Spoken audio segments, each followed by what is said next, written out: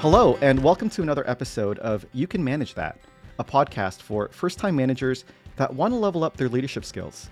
I'm your host, Chris Asper, and if you are a first-time manager who has ever been on the brink of burnout, or perhaps have a team that is burned out, and you have no idea what to do, then you need to listen to today's episode. Joining me today is Dr. Kate Steiner. Dr. Kate is a burnout recovery expert, coach, speaker, and the founder of Lift Wellness Consulting. She supports professionals to overcome the burden of burnout through a guided reflection process. She holds a Master's of Counseling and a PhD in Counselor Education and Supervision, and her practice is grounded in the research-based Steiner Self-Reflective Sustainability and Wellness Model, which is her model, and it's published in the Oracle Research Journal. She's been a researcher in wellness and burnout for over 15 years, and she's appeared on NBC, Fox, ABC, and The List. Dr. Kate, welcome to the show. Thank you so much for having me, Chris. Yeah. So we're here to talk about burnout. Can you share with the audience your own experience with burnout?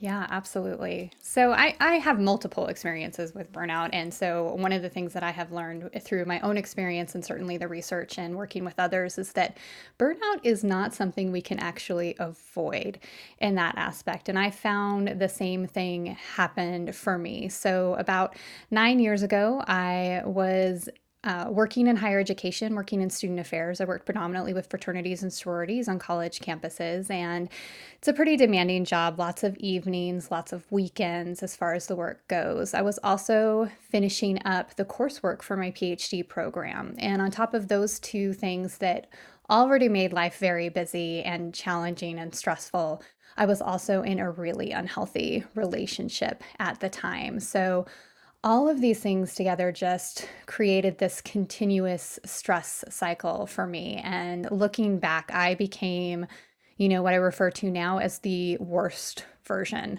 of myself. I had lost this playfulness that I had about myself, the kind of natural joy that I brought to my community and interacting with other people. And I noticed that people didn't want to be around me. And and looking back, I'm like, yeah, I probably didn't really want to be around me either, because I instead became this person who was very angry or sad all the time, who was very quick to lose their temper in that regard. And I remember a conversation with my mom where she essentially said something to the effect of, I don't recognize you anymore. Where's my daughter?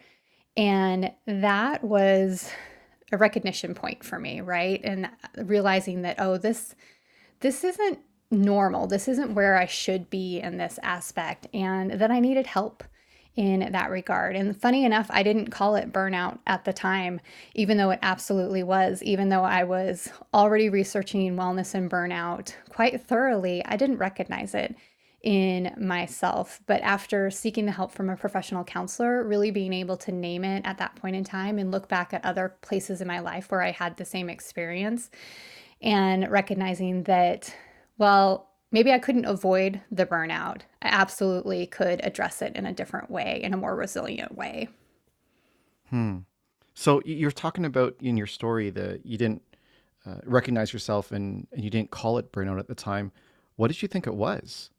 I really thought that it was just kind of overwhelm. I spent probably day after day or any point in time in the day saying things like, well, when the semester ends, things will get better. Well, when the relationship gets to this point, things will be better.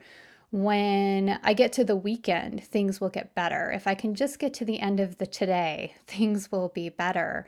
And spending, weeks to months to over a year always waiting for it to get better, I think was probably the biggest piece that I help folks recognize now, that is a state of burnout. So to my listeners, if that's you, you're going to want to listen to today. Just so that we're on the same page, Kate, what is burnout? So burnout is something that we experience because it kind of comes from our natural stress response, right? So we have a stressor that goes to our thoughts. So we think about it, we, define it as a thought that creates emotion to that piece, and that emotion creates a physical reaction in our body. And we do this all day long as part of just being human as our natural process. And it also brings in that fight or flight piece in that regard. So what this stress response does is it creates what I call burn events. And so burn events are kind of daily happenings, activities, circumstances that cause us to feel overwhelmed, emotionally drained, or fatigued.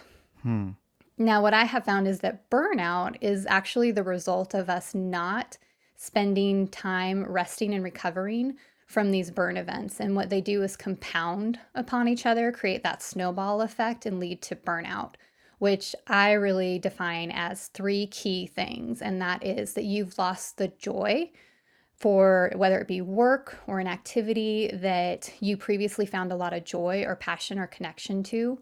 You feel as though it's unmanageable. So waking up with that sense of, I don't even know where to start with work or this project because it just feels like too much. And then that work or activity also starts to feel as though it's a burden. So it's not only overwhelming and unmanageable, but it actually feels burdensome. So a lot to unpack there. So characteristics of burnout is a lost joy for work. It's unmanageable and you feel like it's a burden. And so you said something there as well, was that burn events are natural, but when we don't recover from that, that leads to the burnout. Absolutely. Yeah. So really in getting yourself into a natural cycle or creating the habit of recovery after you have burn events is what really helps us be more resilient to full-on burnout. So let's talk again, this podcast is for first-time managers. What specific mistakes then do you think that first-time managers make that keep them in that burnout cycle?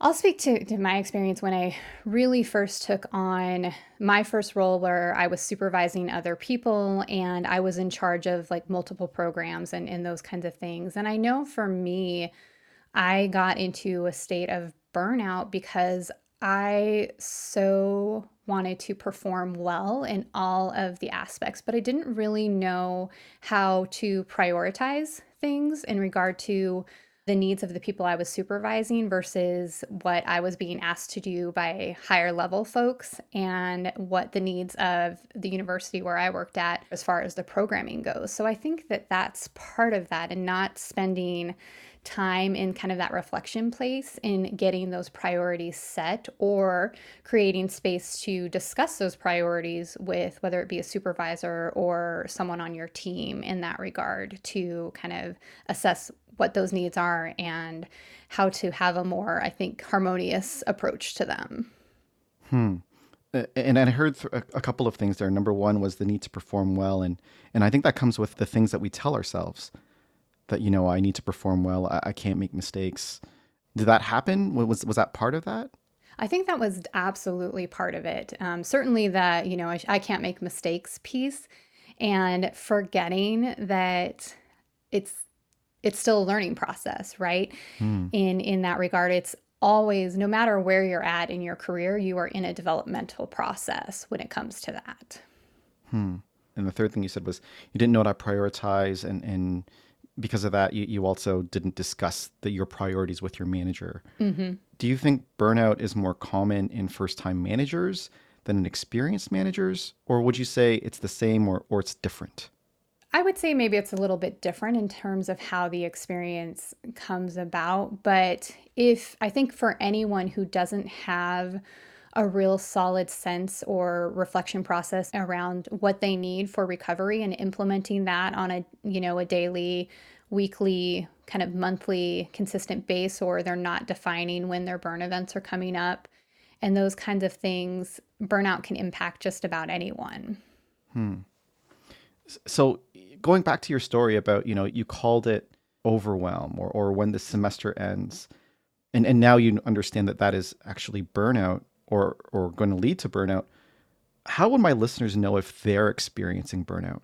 Yeah, that's a great question. So I think we want to think about it in a couple of different ways. So one thing I think is important is turn to your physical body. So knowing and kind of reflecting on what is happening in your body. And first think about what happens in my body when I feel stressed. Do you get headaches? Do you have trouble sleeping? Do you start to kind of feel lightheadedness or those kinds of things? Do you have an increase in appetite? What are some of those things that happen in your body physically when you start to feel stress? And so thinking about what that looks like, those are some key indicators for what might be a burn event or burnout for you, but also what happens for you emotionally in a stressful time. So do you kind of tone down as far as emotions go? For me, it always came out as anger or sadness. There really didn't seem to be any in between, and I had trouble, connecting with other emotions aside from those two. So thinking about it in that way and being able to recognize that for yourself, I think are some good starting points. So it takes some self-awareness in terms of what you're feeling and how that's impacting you. What about people who they're given the advice, just tough it out, suck it up? How are they supposed to be aware of their own feelings of burnout if they're just told that advice to just kind of ignore it and just get things done? I always think about the piece in that regard too. One, I think that that's unhelpful advice as much as, the other person might think that it is helpful in giving that, because the push through cycle is what leads to more burnout. And then when you are in that more burned out state, then you have to have more time for recovery in that aspect. So I generally work with folks to first identify what are some of the burn events that happen for them on a daily basis for those kinds of things, and really thinking about the patterns behind those. Is it, it doesn't involve a particular person? Does it involve a particular time of the day? And then we start talking about what are small ways that we can incorporate recovery practices into their day. So that might look like adding a quick affirmation as part of their morning routine. It may look like being more mindful when they have their first sip of coffee in the morning and actually doing a quick breathing exercise with that. It could be that after they have a meeting with that person they find to be difficult, they take a walk outside and just, turn their face up to the sky for about 5 minutes and take a couple of deep breaths. So really thinking about how to incorporate that. So rather than thinking, oh, I now have to push through this, instead thinking, what are things I can do to support myself during these hectic times? What are things I can do to support myself during these hectic times? Excellent. And I love that you talked about, identifying the burn events and figuring out small ways to practice recovery. Those are some steps that I think a first-time manager can take to recover and prevent burnout from happening. Mm-hmm. Awesome. And so if anyone who's listening is experiencing burnout right now, what's the one thing that you want to tell them? Anyone who is experiencing burnout right now, or even if if you heard that question, if someone asked, are you experiencing burnout right now? And you at all have to pause and think and wonder about it, you're probably in some kind of stress state that you are probably feeling it at least a little bit in that regard. So what I would say is start small. Identify one thing that brings you comfort, that brings you joy, that you can incorporate into your life on a daily basis. So, Kate, we've been talking about burnout on ourselves. And as a first-time manager, I also got to think about my team. Mm-hmm. So as a manager, why should I even care about burnout for my team? Oh, Chris, that's such a good question. And I think that it's one that I would say in first-time managers, I know that I was very concerned about creating a great team when I got into that position and being a great role model for my team in that regard. Admittedly, something that I didn't always do so well in that regard. But I think as a manager, and why you should care about burnout comes down to the productivity of your people, and you want good work to be produced, and happy people produce better work and are more engaged with their work. And burned out folks don't. They're more likely to procrastinate on projects. They're more likely to make mistakes because part of the process is it does affect like their ability to think and problem solve and, create those spaces that where they are really productive in that regard. So you want to support your team in being their happiest, healthiest selves so that they can do their absolute best work. And you said that, you were managing people and that admittedly that you didn't do that, care about their burnout. If you can go back and do it differently, what would you do? Yeah, that's a powerful question. Mm-hmm. I would do what I do now in terms of my own recovery in that regard. I think that was, looking back at when I first became in a director role and was managing people and lots of different projects and those kinds of things. I was so wanting to perform well that I put in way more hours than I needed to. Mm-hmm.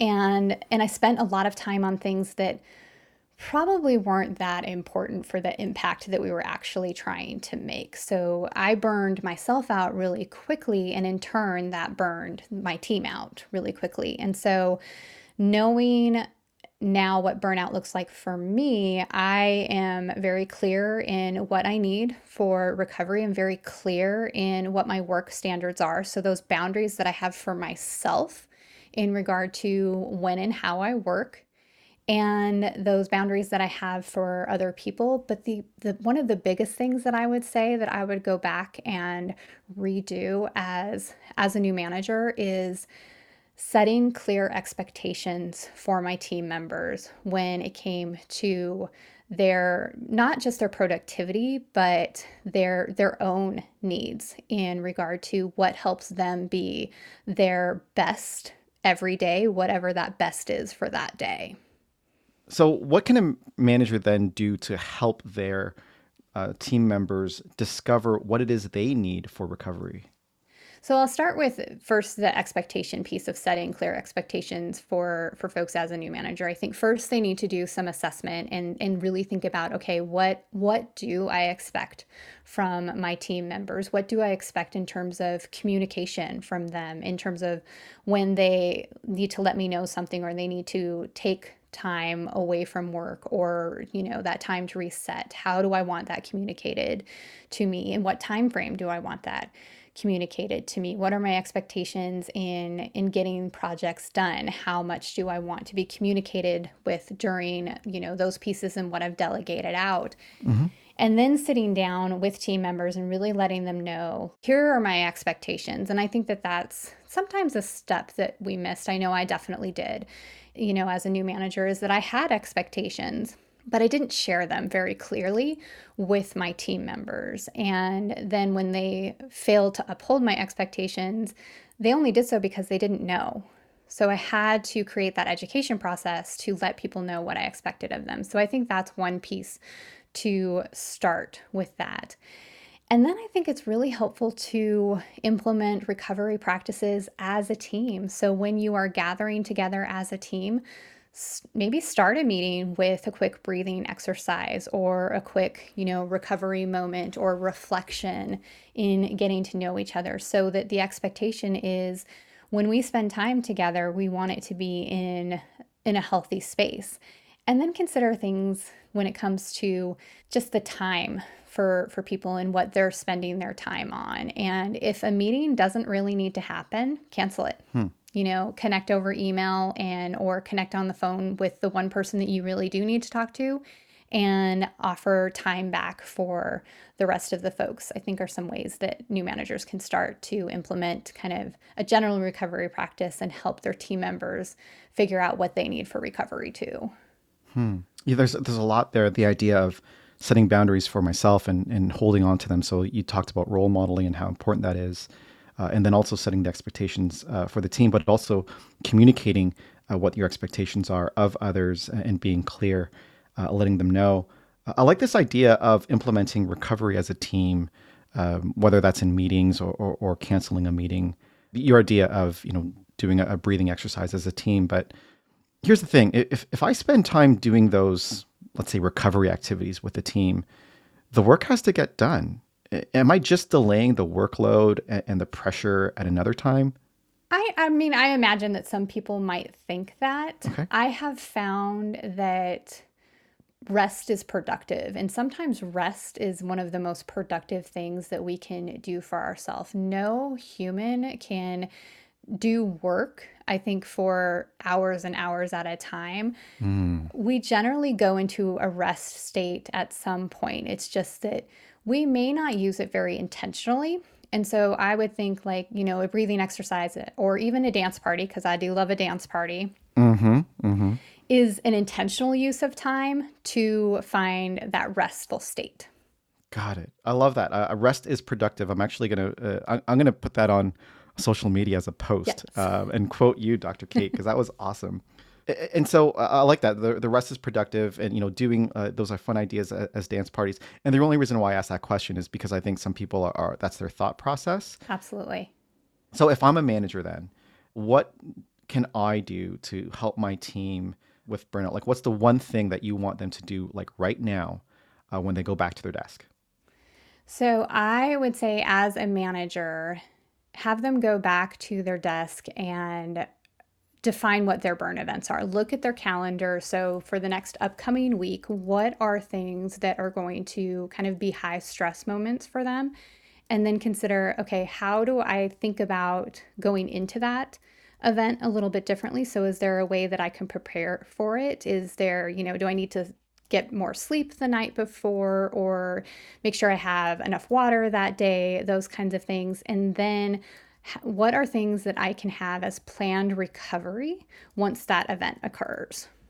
Dr. Kate, we talked a lot today about burnout as a first-time manager myself and dealing with burnout, as well as burnout and my team. What are some key takeaways that you'd like my audience to walk away with today? Yeah, so the key things and a piece that I feel strongly about when I speak with folks is that we cannot avoid burnout, but we also don't have to stay stuck in that place of, waiting for the next day to come for things to get better. So there are ways that you can implement consistent recovery and face burnout in a very resilient, responsive way.